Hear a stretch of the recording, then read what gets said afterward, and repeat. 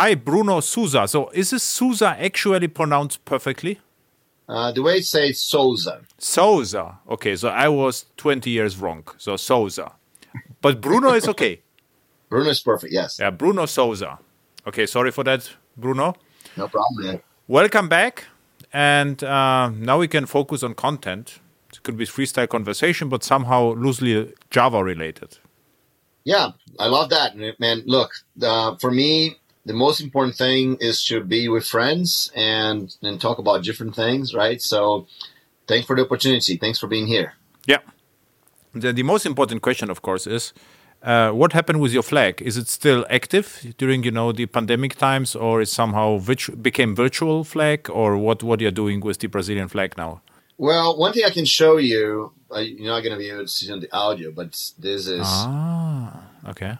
It's a little button here where they have me with the flag, right? So okay, that's as much as I'm wearing the flag those days, right? It's become virtual, I guess, because really, the flag has been something that I use at events, right? But there's no event, right? So yeah, okay, exactly. So, but a virtual event, so you could do something virtual with that. Yeah, I could do virtual. Yeah, I didn't really think too much about that. It's that's I have the basically. Let me tell you about, since you asked about the flag. So the reason I started using the flag, right, is actually to get people to, we were a group of Brazilians and I couldn't find them, right? I told them I was going to be in a certain place of Moscone Center with the Brazilian flag, so they would see me, right? So they could actually get the tickets to get inside the event and all that. And so, no one showed up. And so I was like, man, I got to give those things I got to find those people inside the event somehow. Mm-hmm. And so because I told them to look for the Brazilian flag, I just kind of put the flag in my bag so they could find me. Okay. Right. And that worked, right? They did find me. So that was great. And so since then I've been using the flag to actually help people find me, and come to have a conversation. My wife makes fun of me. She says that I say that I'm an introvert person and I have difficulty talking with people. But she says, "Oh, but you talk to so much. You talk with so many people." But reality is that it's a lot easier for me because I'm a very introvert and I have a very hard time in reaching out to people and saying hello and starting a conversation. I force myself a lot to do that, but I have a hard time. And so for me, when people know who I am and they come talk to me, it's a lot easier, right? So I think the flag is a way to break the ice. It's a way for people to reach out to me. And I even have a funny story. Frank, right? Frank Greco from New York. Okay. Uh-huh. So Frank sent me a message one time, and we knew each other online. We have never met. And so he sent me a message one time and he said, "Yeah, man, find me on an event, right? I'm the guy walking around with the Brazilian flag." Mm-hmm. And so he says that he thought I had like a button on my shirt with the Brazilian flag or something like that. So we didn't see each other during the whole event. So the very last moment he was leaving, he sent me an email. He said, "Bruno, I didn't find you, so I'm going to leave." I said, "No, man, I'm right here at the stairs. So come here right now. I'm right here at the stairs. We're going to meet." And so when he comes to me and say, "Oh, you're Bruno, and you have a flag, right? So I saw you walking around, but I didn't realize it was you." Like, who else would you be walking around the Brazilian flag and tell you to look for the flag, right? So, so that was a funny story from the way back when. But yeah, it has. That's mostly the reason. And so now that everything's online, right, and actually people come to see us online, so the flag is it's not needed. I don't know. I actually never thought about wearing the flag during the online events. But you could have virtual background or whatever, emoji or how it's called. But funny story because I do have a flag right there on my virtual background. Yeah, I mean, that's true. That's true. But I saw you a couple of times with the flag, and my impression was, that you are a showman or extrovert, So I actually didn't want it to talk to you because I thought, you're like, showman, you will do whatever, I don't know. And then I met you the first time we had a talk. I think it was in the bus when we went to Treasure Island in a show. So then I said, okay, now is a little bit quiet moment, so we can have a conversation about Genie and Java. That was actually a nice conversation. And that's a good one. Another funny story from me. So I met a guy at Java One, and the funny story is at Java One back then there were like 10, 15,000 people, and what happened to me that you always met the same people. And this is like a psychological thing, because you are scanning, the crowd, and of course you only recognize people you know. But I met the guy several times, and we always had a conversation in English. And then I met the guy again at the Munich airport, and it turned out that he was German actually. And I never asked him, where you are coming from. So the entire week, we talked to each other in English. Also, he was from Germany, actually from Munich. So this was also funny. So this was Java One story.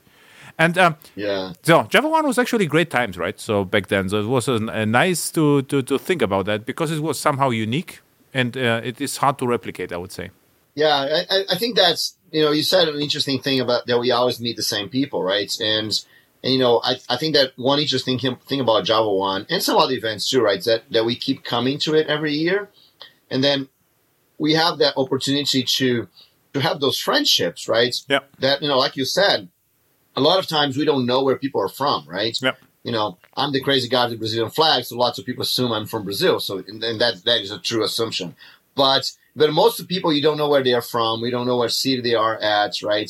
And so, one other thing that I love to do that's a little bit outside of these events, actually travel and to visit the user groups, right? So, so I've done tours in the U.S. I've done tours on Europe, in Brazil, right? Every in Latin America, every time I can, because then we actually get to see people where they are, right? So in their cities, in their houses. I'm very, very grateful to the Java community that many people have received me in their house. I've slept in couches and bedrooms and from lots of different people, and I've met them and went to their favorite restaurants. And so I think that this is I love the fact that everyone comes together to the same place, to Java One or Oracle Code One or DevOps or other TDC, the Developers Conference. I love the fact that everyone comes to the same place, so we can get to see everyone together, right? But there's this other opportunity also for us to travel and meet each other where they are, where we are. And so, I always open my house. And anyone that comes to São Paulo, for example, I always open my house to say, let's come here. Let's do a barbecue, right? So we had, or Steve's Chin, for example, when he did the barbecues around Oracle Code One, it was always great to be in his house. So I think there's two sides of this friendship, right? Because it's a crazy friendship, right? I remember Arun Gupta, his wife would call us his event family, So, and that's true, right? Because it's people that we meet event after event, and we kind of create this nicely friends and family feeling, right? During the event, we're very, very close together, but then many times during the whole year, we don't see each other, we don't talk to each other. And so it's very interesting. It's a very interesting dynamics. Actually, I'm right after the AirHacks TV show, which I do monthly. This is like there's a GitHub gist and people asking questions, and in 1 hour I answer all the questions at once a month. But this is the 93rd show, so I'm doing this 12, almost 8 years. So it's crazy. And awesome. I never saw the people actually. I only sometimes recognize the names and only the icons from GitHub, but it's still relationship. This is interesting. So actually almost like event family almost. And I never met them. And right now there was today, as 1 hour before, earlier was an Adam from Costa Rica asked questions, and it was actually also fun. So I don't know. So nice community, Java people, I would say. Yeah, it is. That's a great thing, and I agree with you. That's very interesting because just yesterday, right? I just arrived today from this event that we were doing at the Developers Conference, and we had although it was online, but it was recorded in the studio. I mean, it was transmitted directly from the studio.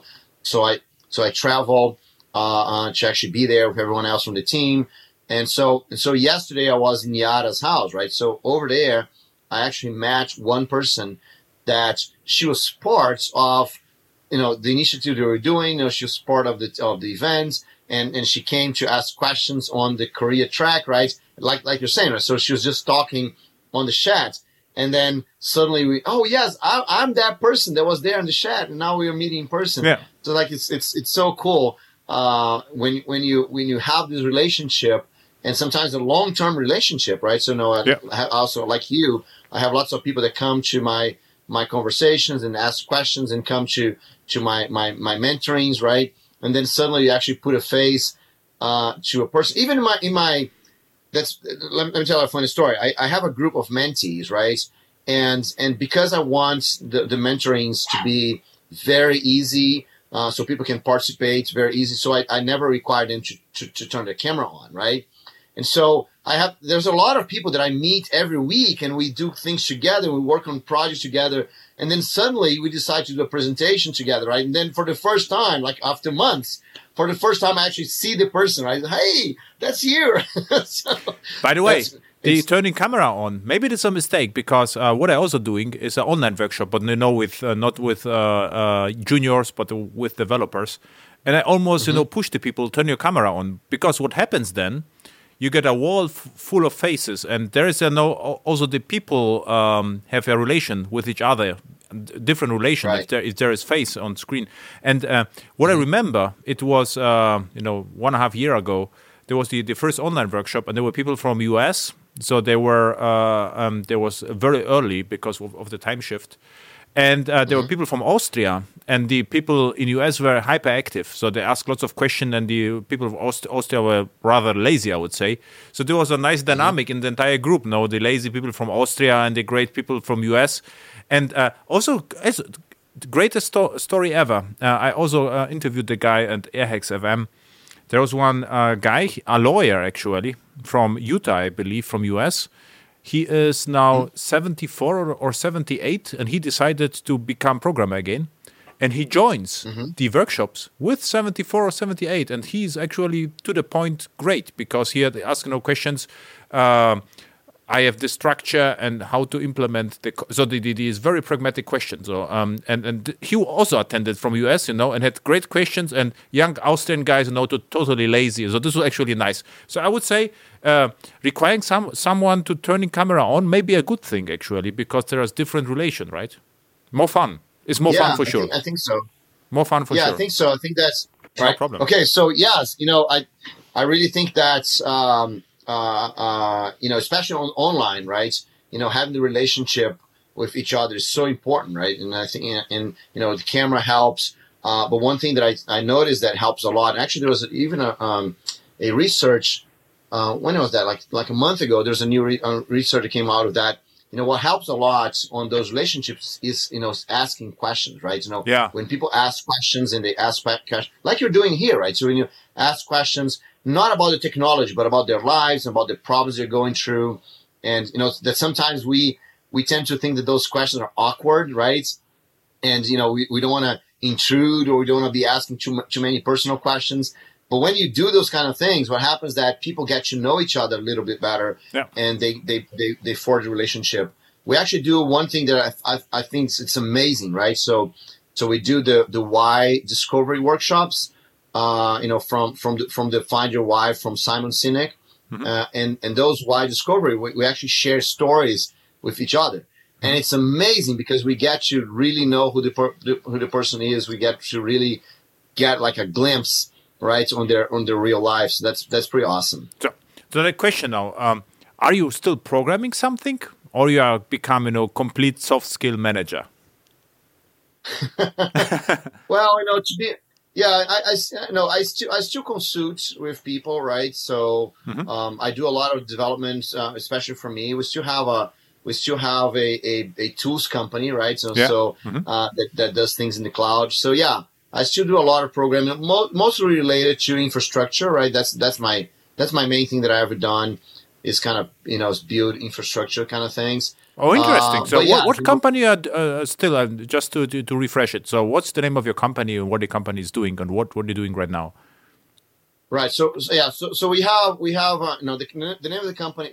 First of all, I have two different companies. One's called Suma Technologies, and it's a consulting company where we help, like, especially big companies, mostly banks, but also big retail companies, and doing very very large projects. So that's what we work on, and so I still do a little bit of consulting on that.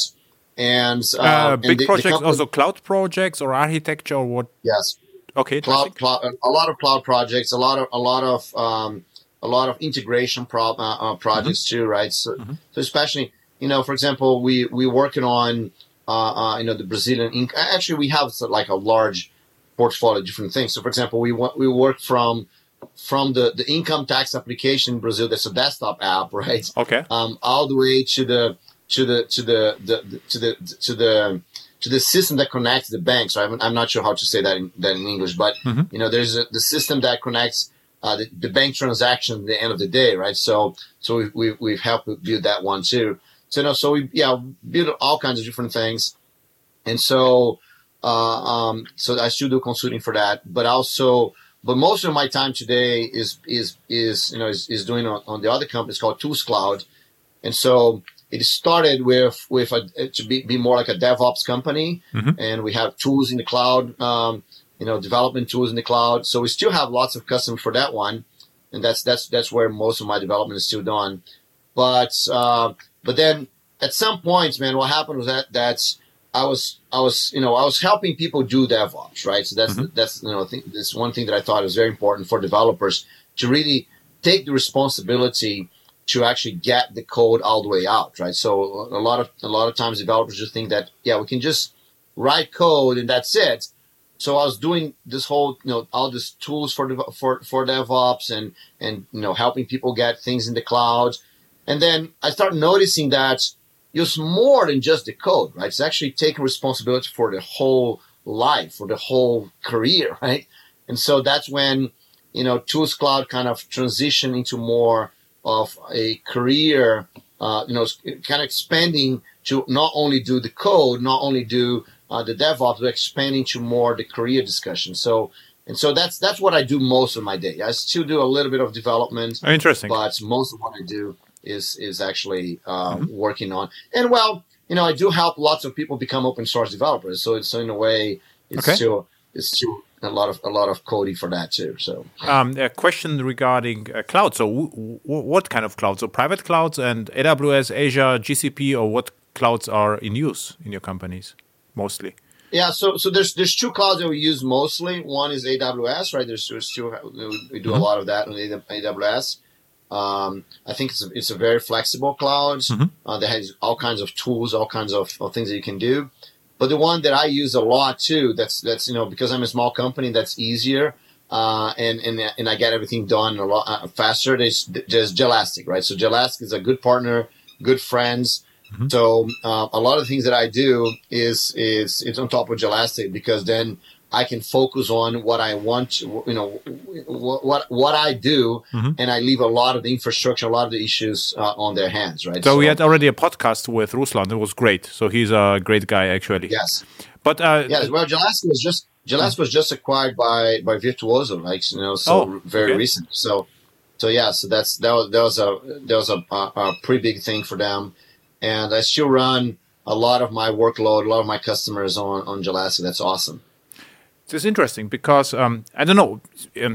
We can a little bit talk about the experiences in the clouds. So what I also see the last 2 years, I got lots of requests helping companies to move to the cloud.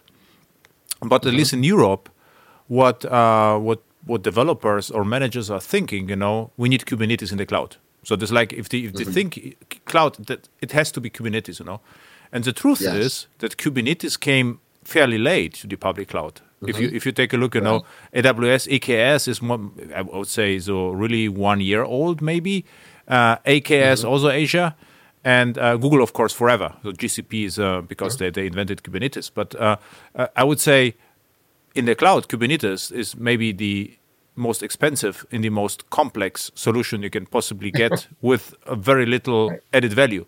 So what we do actually, and the next thing is people believe that Java is absolutely not suitable for the cloud. And which is also not true at all, because if you look at the tooling, you mentioned on ISC, so AWS, I don't know whether you know CDK, of course, right? Cloud Development Kit in Java is just great in combination with Maven. And even in serverless, if you use AWS Lambda with Java zum Beispiel, it's great because the first call is a little bit slower, but then you get milliseconds response times, and you're actually saving money because the JIT in Java works perfectly.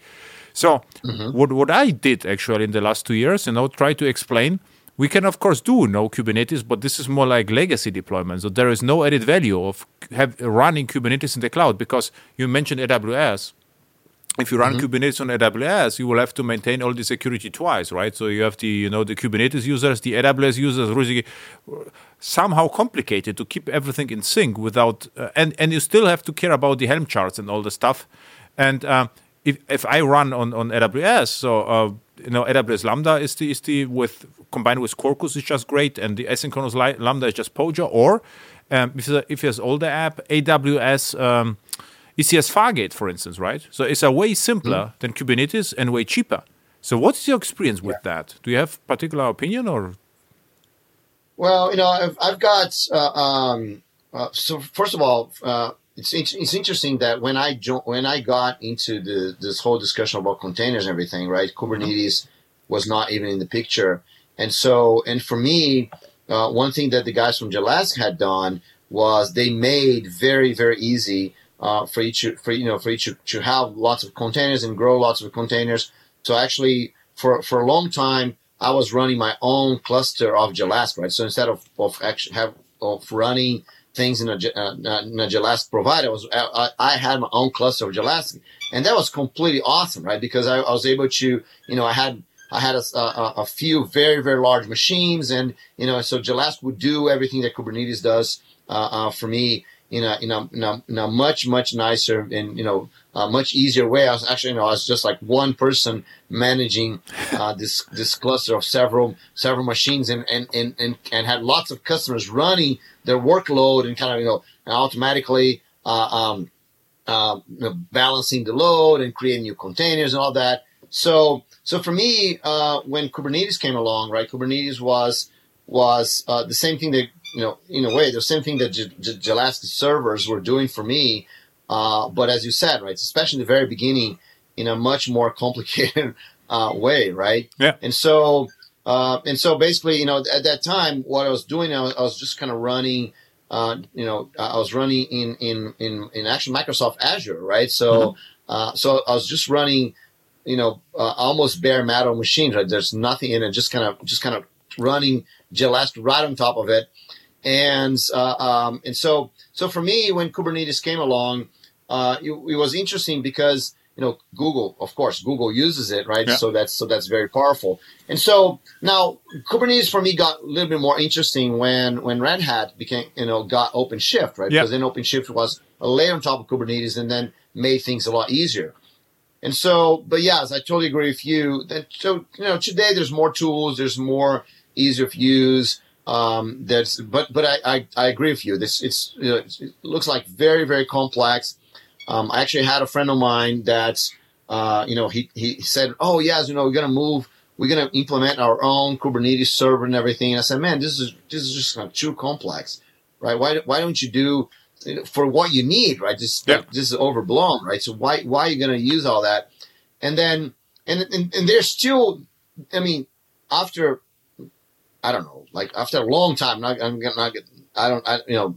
it was that before the pandemic, so at least for after 2 years, they still don't have a solution that's as easy as things that I was doing before, right? So yes, I think that Kubernetes is very interesting. I think that I love the fact that it's open source and allows lots of people to participate and improve on top of it and create it.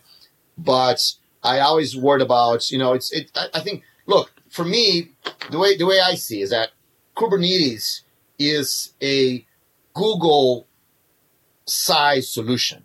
Yeah. Right? You know what I mean? Right? Yeah. So it's what Google needs to run, millions of containers for me, right? So what I want is just to run the container. So Exactly. I want Google to take care of Kubernetes, right? Exactly. So that's what Jalask did for me. That's what Jalask still does for me, right? So they run it. They have it's not. I mean, you can even run Kubernetes on Jalask if you want to, but but they run the solution for me, so I can just run my containers, right? And so think that's for a lot of companies that might be very interesting because they wanna run the infrastructure, and that's great. But depending on the size of what you're trying to do, and depending on who you are, right? You just want to run the container, so you should leave. It might be more interesting to leave the plumbing to someone else to take care of. Yeah, I'm absolutely with you. And the Google evangelist said that Kubernetes is a platform, to build platform was never meant to the end user, to be used with end users. Right. And I'm absolutely agree with you about OpenShift. I really like OpenShift. And OpenShift is like usable Kubernetes. It comes already with Docker registry and with the load balancer and nice. Everything is nicely packaged. It's more like a nicer Linux distribution, and Kubernetes is like Linux in source code, brutal. What is actually the Linux distribution where you had compiled everything from scratch? I forgot about that. I had a crazy consultant who always, compiled everything from scratch and tried to convince me that he will get, his, highly optimized distribution. I forgot actually what's the name of the Linux operating system. Then this is like a Kubernetes. I know what you're talking about. Trying to remember here, but I personally never did that either. No. So, I just watched the consultant the entire day compiling all the stuff. It's like, you are crazy. Why don't download Red Hat or whatever and just go with it? No, he tried to optimize everything. But I think there are different uses for different things, right? I do understand why people want to have full control of everything they're running, and but he was a consultant like me, They were just he wanted to have more excitement, right? But one thing that I think is interesting is the fact that you can do that. I think that's important, right? So the fact that you can run something out of the source code and recompile everything, I think that's important. So having someone that loves to do that, doing it, guarantees for me that I don't have to do it because if I ever need, it's possible, right? So for me, it's a lot about this, about knowing it is possible. Absolutely. Right? So but he tried to convince me that I should also recompile my operating system. Say, okay, no way. You can do it. If you enjoy it, just do it. But I would like to download my operating system. Exactly. So the way I see this, especially for the cloud, right? So you talk about Java in the cloud. The way I always see is that for me, the value of Java has always been the ability to move to somewhere else, right? So that's, for me, this was always the big thing. It does not mean that I need necessarily to be running in all kinds of places, but it's just the ability to move to somewhere else. It's extremely important. So for example, for me, I apply this everywhere, right? So if you're talking about different application servers, right? And if I have the ability of running, if I need to run in another application server, I think that's very important. And so same thing for the cloud for me. So when I remember writing an article about the cloud many years ago, that one thing that I was always worried about is to have this huge cloud providers that would just kind of be, and actually this is true for Amazon today, right? So Amazon is larger than the next couple of competitors. I don't know exactly the numbers now, but they're larger. So when you have a vast majority of people in one provider, I think this is very, very scary, right? And not scary because that provider might do something wrong. It's just scary that that people think that they don't need to move, right? Exactly. For me, Internet Explorer, right? Like Internet Explorer in the 90s. This is the problem. Right. Yeah. So when people think that they don't need to move, they start creating more and more systems that are more and more impossible to move. Right. Yeah. So for me, I have no problem that someone says, "Oh yeah, but we're using Oracle database here, and we're using this functionality here that only has an Oracle database." Or, I'm using this application server and I'm using this functionality that only has on this application server, but it's one thing, right? If I need to move, I'm going to have some work to remove that one thing. But once I have my whole system completely dependent on one solution, one infrastructure, and I cannot move, I think that's very dangerous. I had a good friend of mine, Simon Phipps. He used to say that open source gives you the ability, and open source and open standards give you the ability of choosing again, right? Mm-hmm. So you choose once when you first starting, and then several years down the road, there's a different provider, a different solution, and then you have the ability of choosing again because you're not completely locked into one solution, right? And so for me, standards, the cloud was always dangerous in that regard. Standards also, for me, is an opportunity to be more lazy because you only learn the standard and you don't have to learn, the vendor-specific things. So this is why I was so crazy, about Java and Java EE because I knew what happens if Java EE disappears. I would have to learn, the 50 different application servers, which is crazy. Or you just learn, Java EE really well, and then you can be productive in the matter of days, just switching between the providers. And the same is for the cloud, But exactly. Yeah. But what happened over time, this is also my observation, developers try to be completely independent from everything. And if they added so many layers that the entire software became too complex. So what I think you have actually two possibilities to be successful. One is to try to abstract well, the critical parts and introduce additional complexity.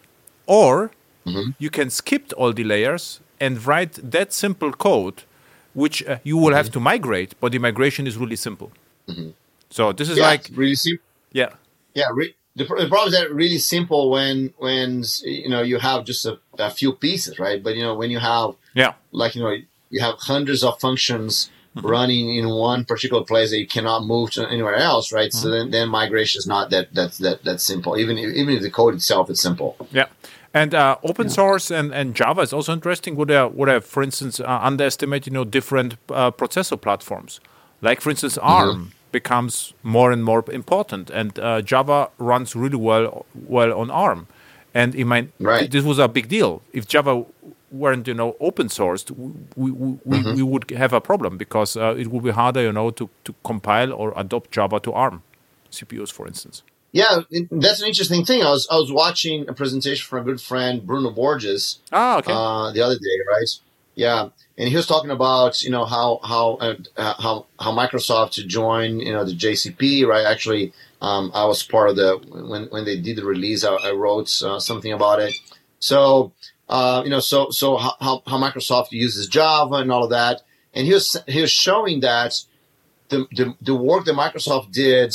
To port Java. I'm not sure if you're ARM. What was I don't know. I'm not much a hardware guy, but M1, the new Microsoft, new Apple chip, is based on ARM, right? Yes. Okay. So the work that Microsoft did to port, to port and optimize Java, the OpenJDK to ARM, right? Actually helped the work to port Java to M1, right? Okay. And so I think that's very interesting that when you have an ecosystem of companies working, then those things become possible, right? And I think and the good thing is that you get the Java VM running on M1, and then suddenly everything that we ever did in Java, right? It's available in high performance in the new Apple chip, right? And I think that we're going to see more and more of that happen. I'm not seeing. People thought in the past that we would have like a consolidation and everyone's going to be Intel, right? But that's not true. And I think that when Java started, right? So, there was a reason for people to think that, but more and more we have more chip manufacturing, more possibilities. You have all the NVIDIA chips, for example, doing like video chips doing blockchain, right? It's like so you actually need more and more portability to be able to run everywhere. Actually, this is a pity with Sun. If Sun wouldn't die a little bit later, maybe now they would have more possibility or opportunity to create a custom chips again. Now it would be the time to because with Sun's excellent quality of the chips, now they could manufacture ARM or whatever. Of course, the Spark chips maybe not, but if they were a little bit more open. Remember back then the Niagara servers were also, very very energy efficient, and they started, to investigate in this area. But then, Oracle bought them, and now I think there are Spark chips are no more that interesting. I don't think you can. Yeah, that's an interesting thing. Sun. I'm not sure. As I said, I'm not a hardware guy. I'm not sure exactly what their project went on, but Sun actually open sourced the designs and of Spark, right? Yeah. So that could be an interesting thing, really, right? So that I'm not even sure anyone is using. The Sun's chips were not ARM chips, but if Sun were a little bit open, they could actually use ARM, because ARM is just architecture, and create their own servers again based on ARM. I mean, this could be interesting, right? Just a random idea right now. Right. Yeah. Interesting. Now that brings me to an interesting thing, right? Because Sun was an awesome tech company, right? Mm-hmm. Focused on technology and all that. But Sun was not very good at selling, right? Yeah. Really bad, actually. And so, sorry? Really bad at selling, actually. Really bad. Yeah, really bad at selling. Exactly. I tried to buy a Sun workstation in Germany, and there was no possibility to sell it or to buy it. Right, exactly. And I have so many stories on the background on how that things went. But so one thing, so for me, that was a lesson I learned, right? Because I was an evangelist at Sun, and for me, exactly. I always had the idea that an evangelist should not sell anything, right? An evangelist should just kind of be promoting free stuff and just kind of getting on just kind of doing good feel kind of thing, right? And now I actually from that experience from Sun and other experience that I had, especially kind of failing my company because I was not a good salesperson, right?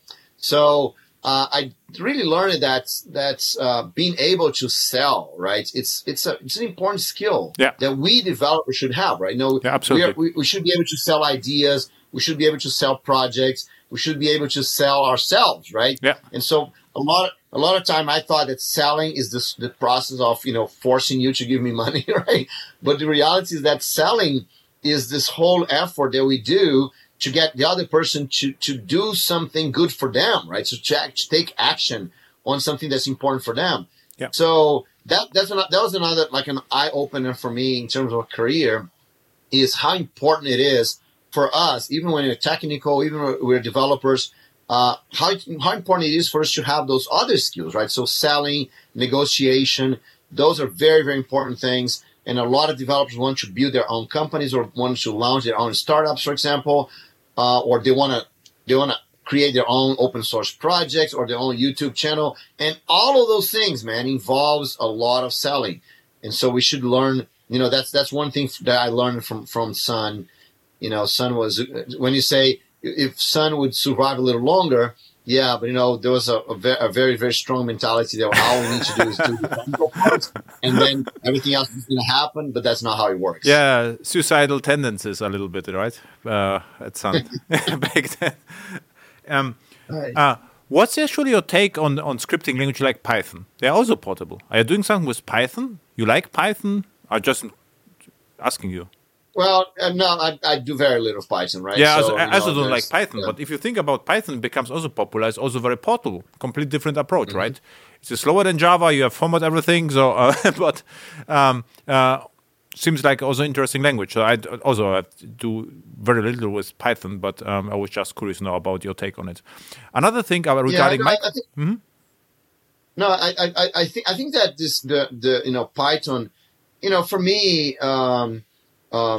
All those languages that make it easier for people to start doing what they need to do, I think they're all awesome, right? I love, for me, programming languages in general, although most of what I do is in Java, but for me, programming languages are always interesting, especially if they allow people to do what they need to do. And a lot of those languages are Python is an example, right? So the whole thing about machine learning, Python has all great libraries for doing lots of cool things around machine learning, and I love the fact that more people can do it, right? Because the way the language is and everything. But what I see a lot of times is that once you get those things into production, right, and once you get those things into they have to be more reliable. They have to be more performance. That's when there's a room for Java to enter those markets, right? Because Exactly. Java can actually get all those things and make it very performance and and so I'm looking forward to the time when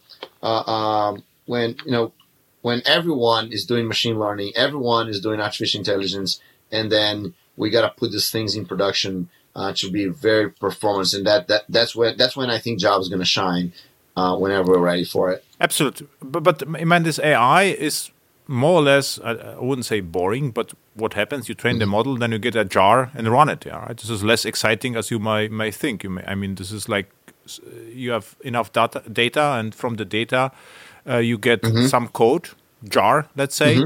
So you use the jar and call it, and you get the decision back, and, Right. and it's done. Right?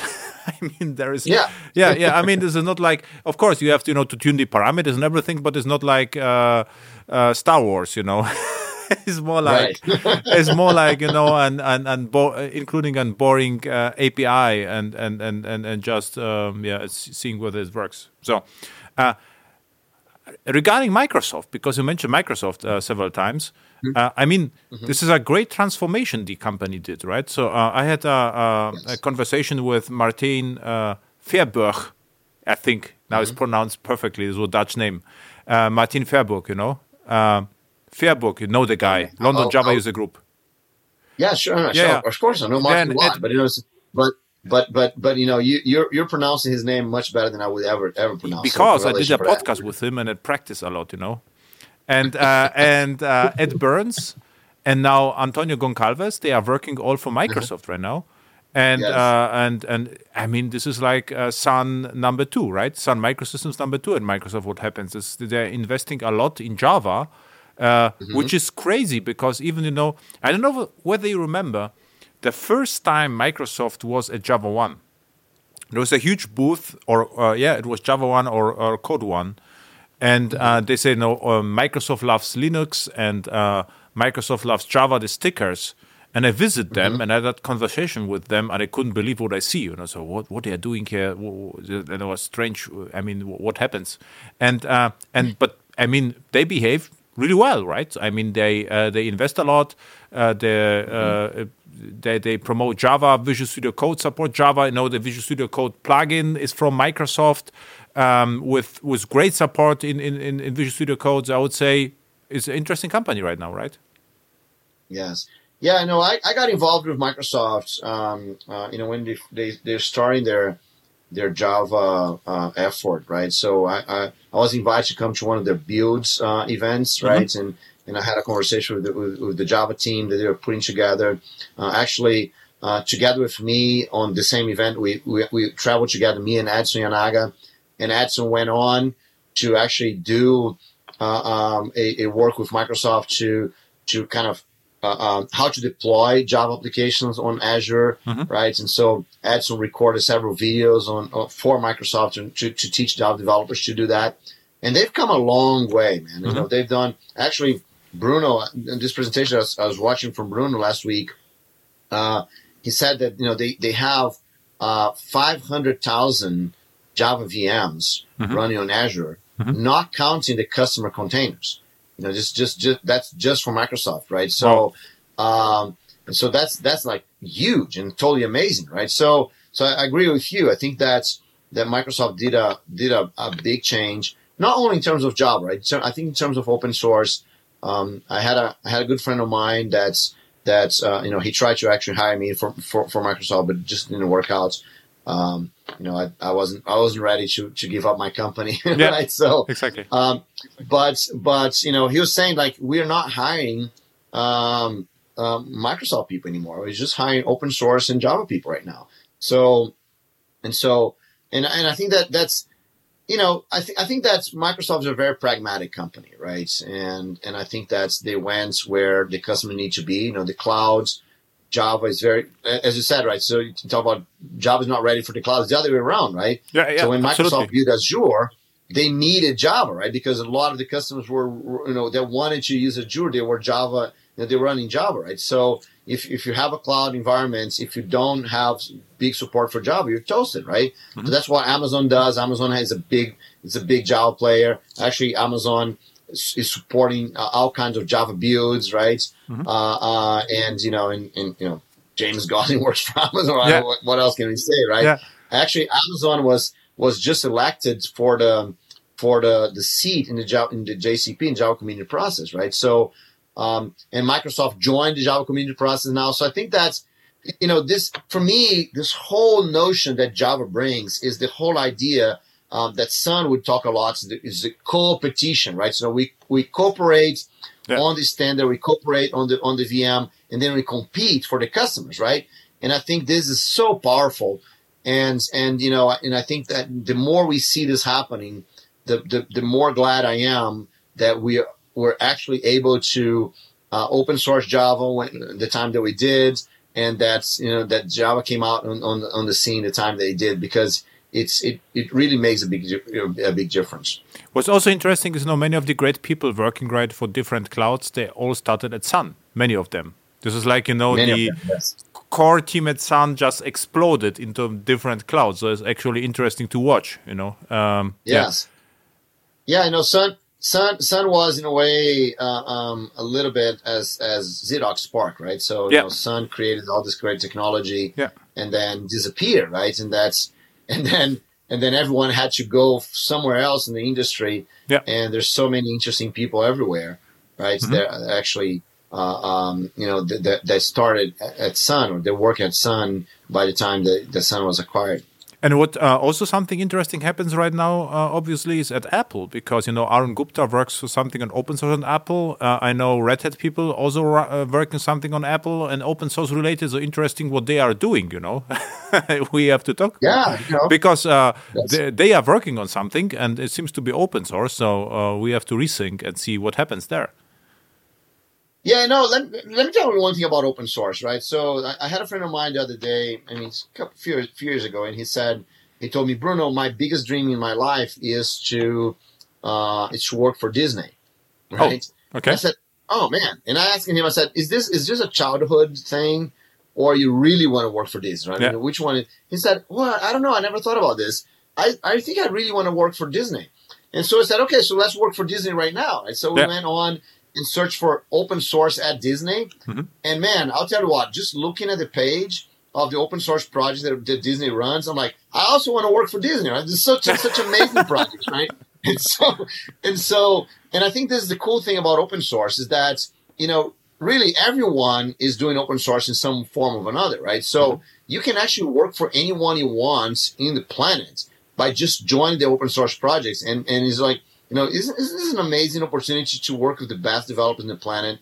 And so I really think that when you see Apple and Microsoft and those big players kind of embracing this whole idea of open source, but it's not only them, right? It's everyone.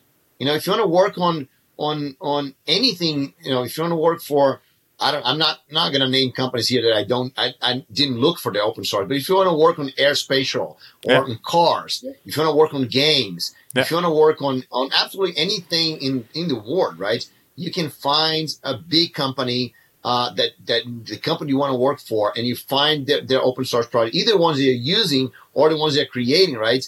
And then you can really get involved with any of that, right? So, and by the way, when talking to a lot of friends of mine, hiring developers and hiring people for very high stake projects, and they say, look, the first place we look is our open source code, right? So we look who is working on it. Yeah. We look who is doing this, and we want to hire those people because we trust them already, because we're already running their code. Mm-hmm. And so I think this is such a big opportunity for every developer to go work in anything they want, right? So if you're interested in artificial intelligence, if you're interested in languages, if you're interested in compilers, anything you're interested in, I can guarantee you that you can find a very, very big company that are using or developing important open source projects, and they want you there, right? Yeah. It's just a matter if you volunteer, a few hours a week to start working on their project. You can work on this today and be hired to work on this full time if you want to.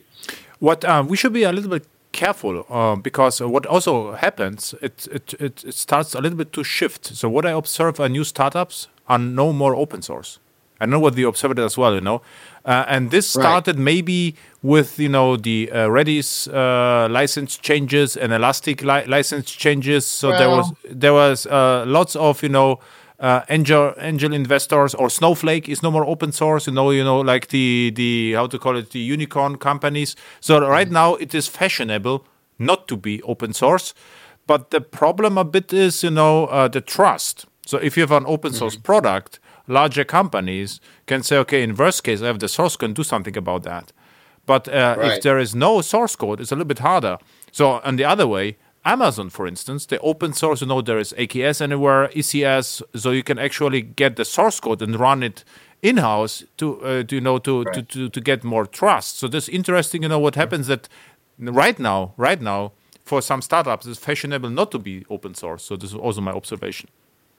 Well, yeah, I agree with you, but I think there's two different ways of looking at this, right? So when you're a startup, basically what you're trying to do is that you're trying to get a new idea into the world, right? And you're trying to show that you have something different. And so one way for you to convince your investors that you have something different, and I've gone through this, right? So I raised a reasonable amount of money for investors, and there was something that they would ask all the time, right? So is that what is the thing that you have that's uniquely yours, right? So so that's why those startups are trying to have their own code that's only them, they have their own intellectual property that's only they have. But the reality is that even when they have something that they only they have, right? They're building this on top of a lot of open source things, right? Sure, yeah. And so basically, because it makes no sense for me, all I want to do is add this one idea that no one else have. But why I'm going to build everything? It makes no sense. So they build on top of open source and they add this little thing, and then sometimes they have to change open source code so they actually get what they want, and then all of this is open source anyway, right? So I do understand why startups do that. But I think that the amount of new stuff they're doing, it's marginal compared to the amount of things. Yeah, absolutely. If it runs on Linux, it's already marginal. Even if you use Linux and then forget it, right? And if you have a Linux and Git, is almost is like negligible. Regardless of what you are doing, you are contributing 0.5%.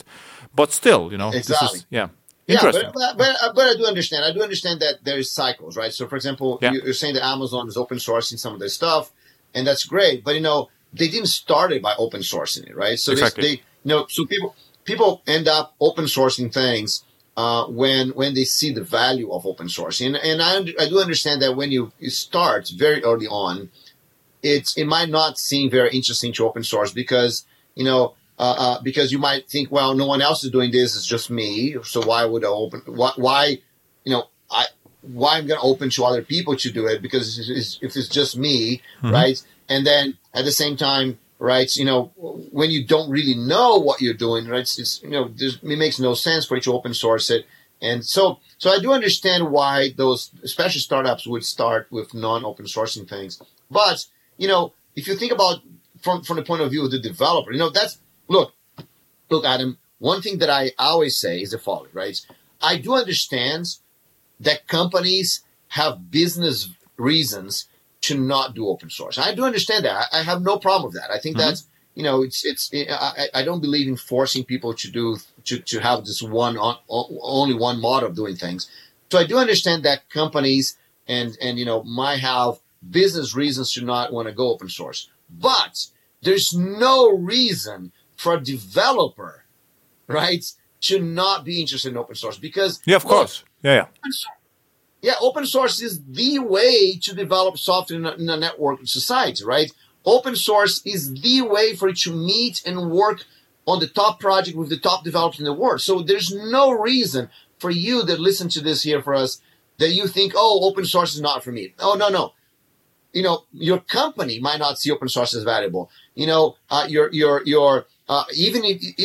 your own way of making money, right?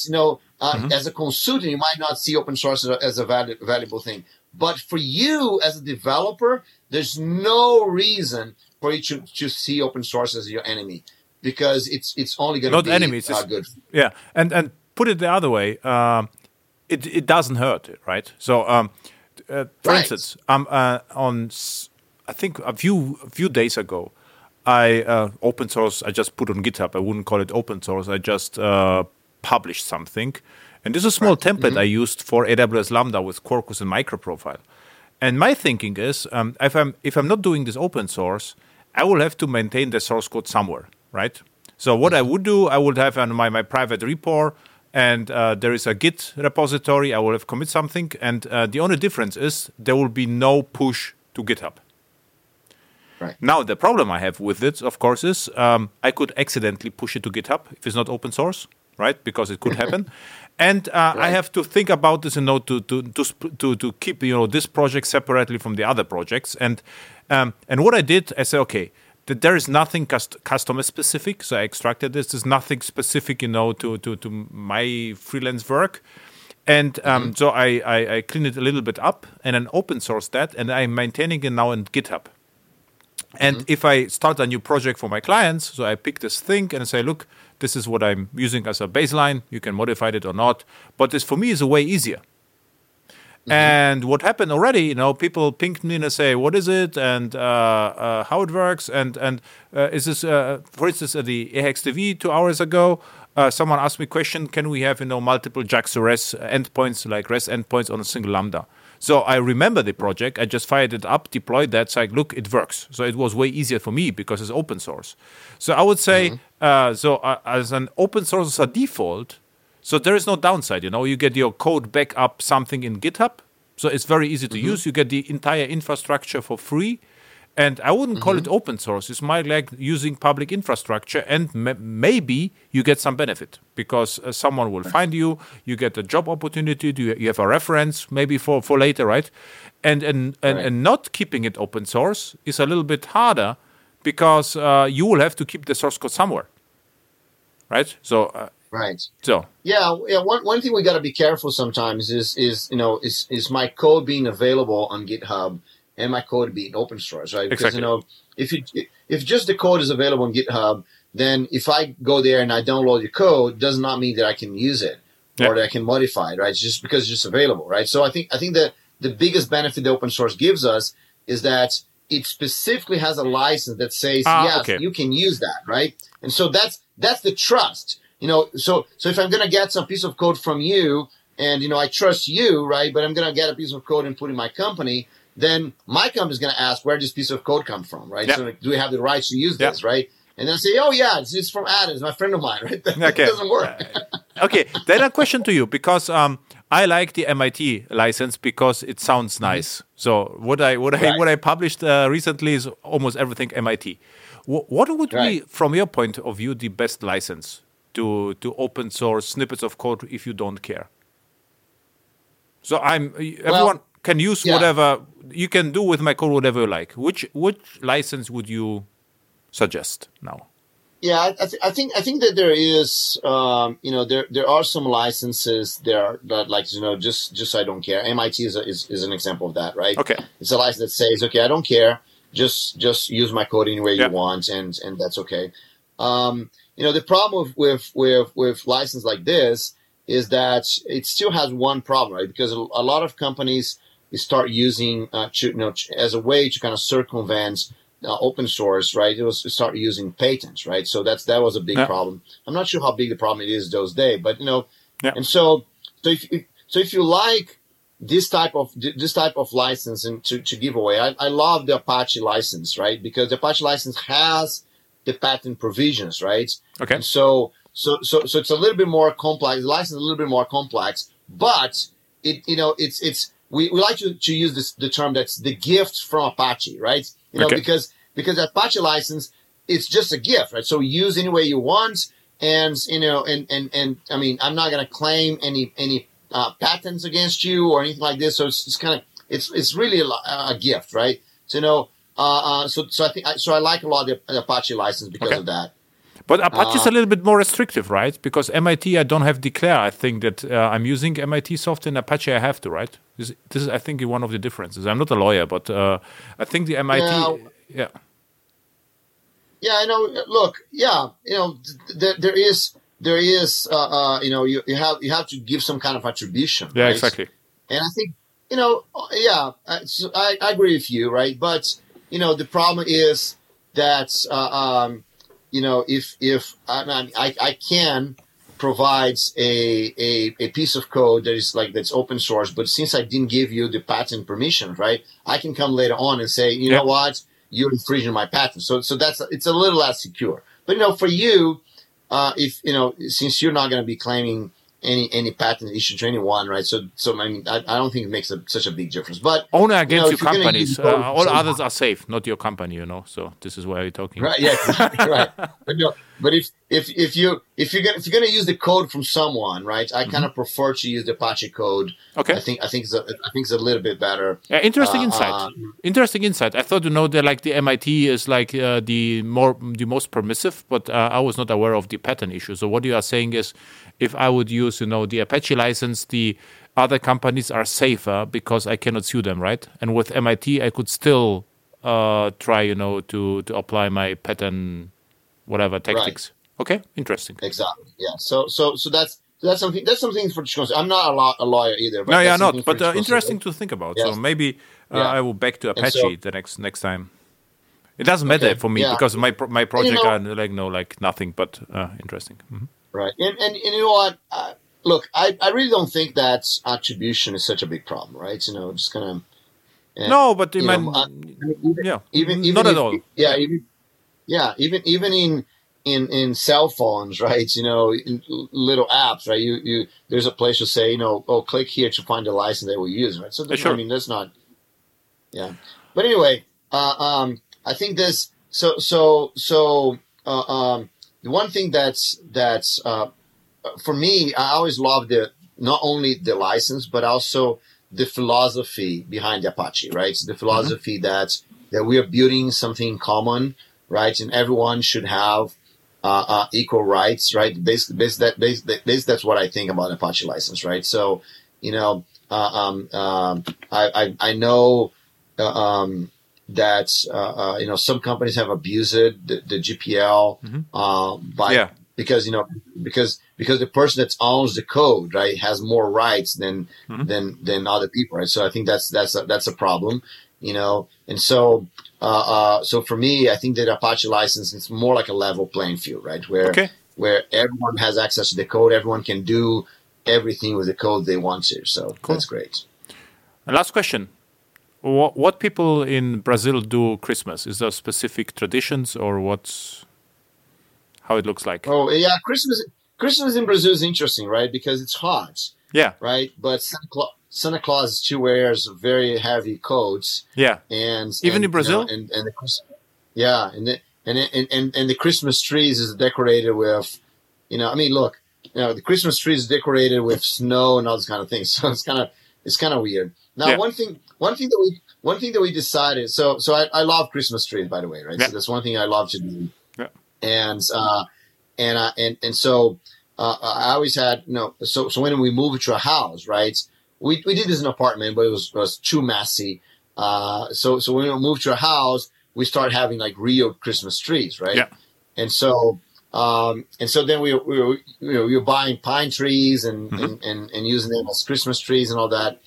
And so that, we did that like 2 years, but one thing that really bothered me was that, by the end of Christmas, I would plant the pine tree, right? And it would die, right? Yeah.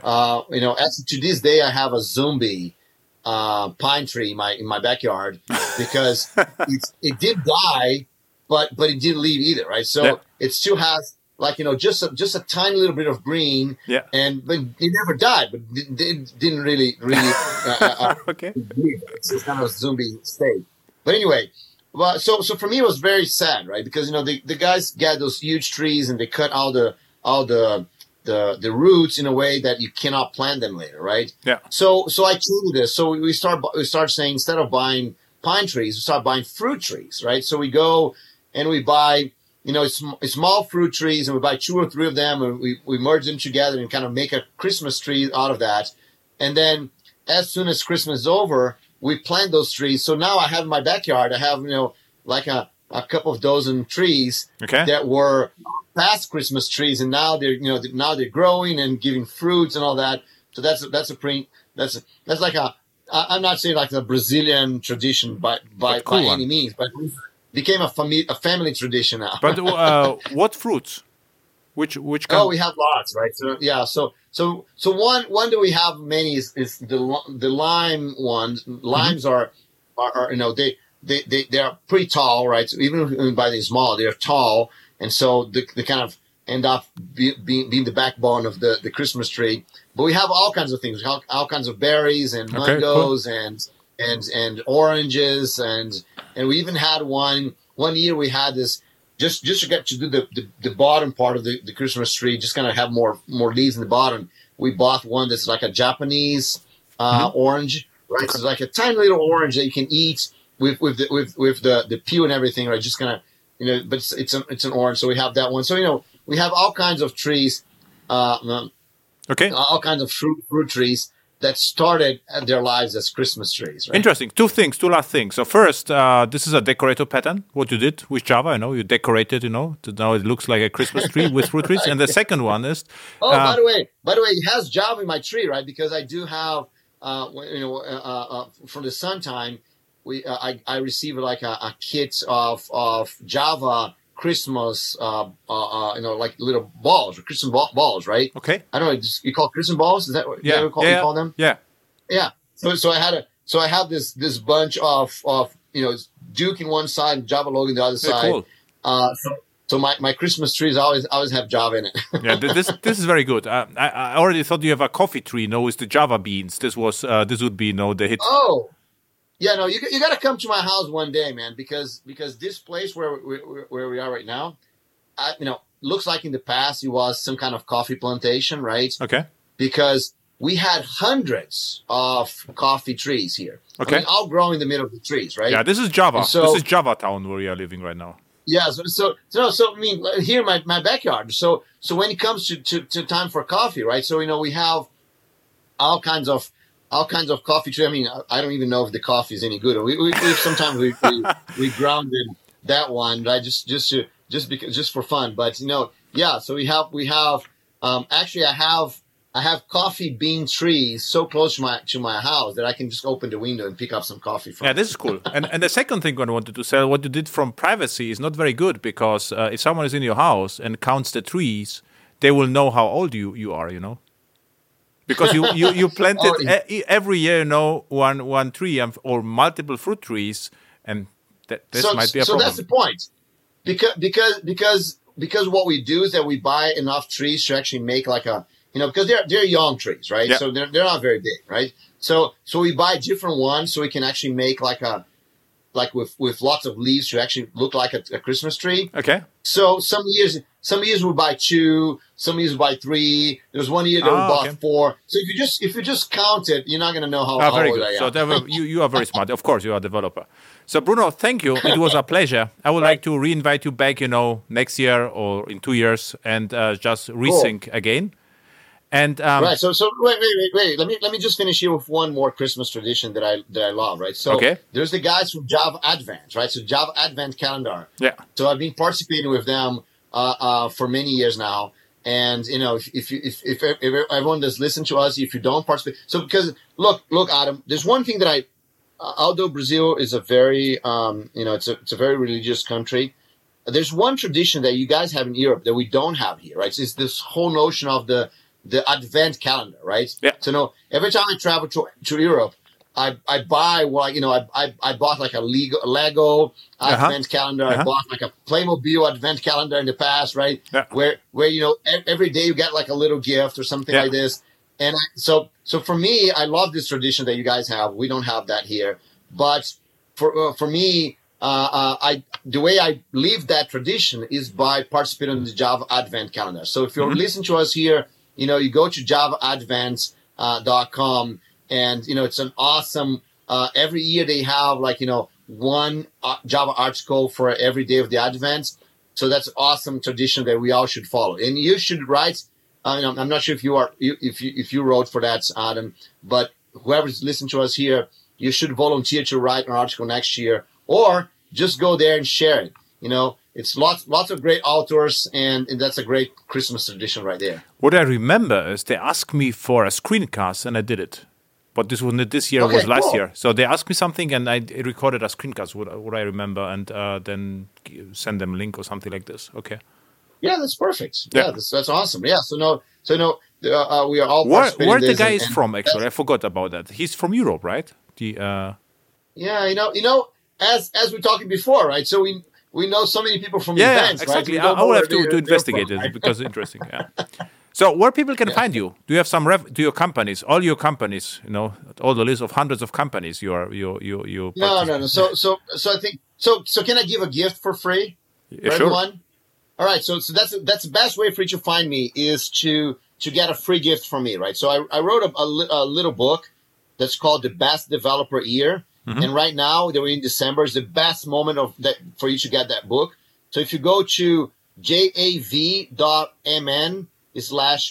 year, right, you're going to get for free this little book that's going to help you plan and have an amazing year next year. So when you do that, you're not only going to get a book for free, but also you're going to get an email from me, and just reply to that email, and I can help you in your career for anything that you want to do. That's what I do. Most of my time is actually help people improve their careers. And just answering your question, I'm BR Java Man everywhere, right? So on Twitter, on Facebook, on Instagram, everywhere, BR Java Man. Just find me there, and I'll work with you on your career. You're perfect. Thank you. It was a pleasure. Man, it was great. Thanks a lot for having this conversation. I love the thing that you do here. Just having this open conversation with people.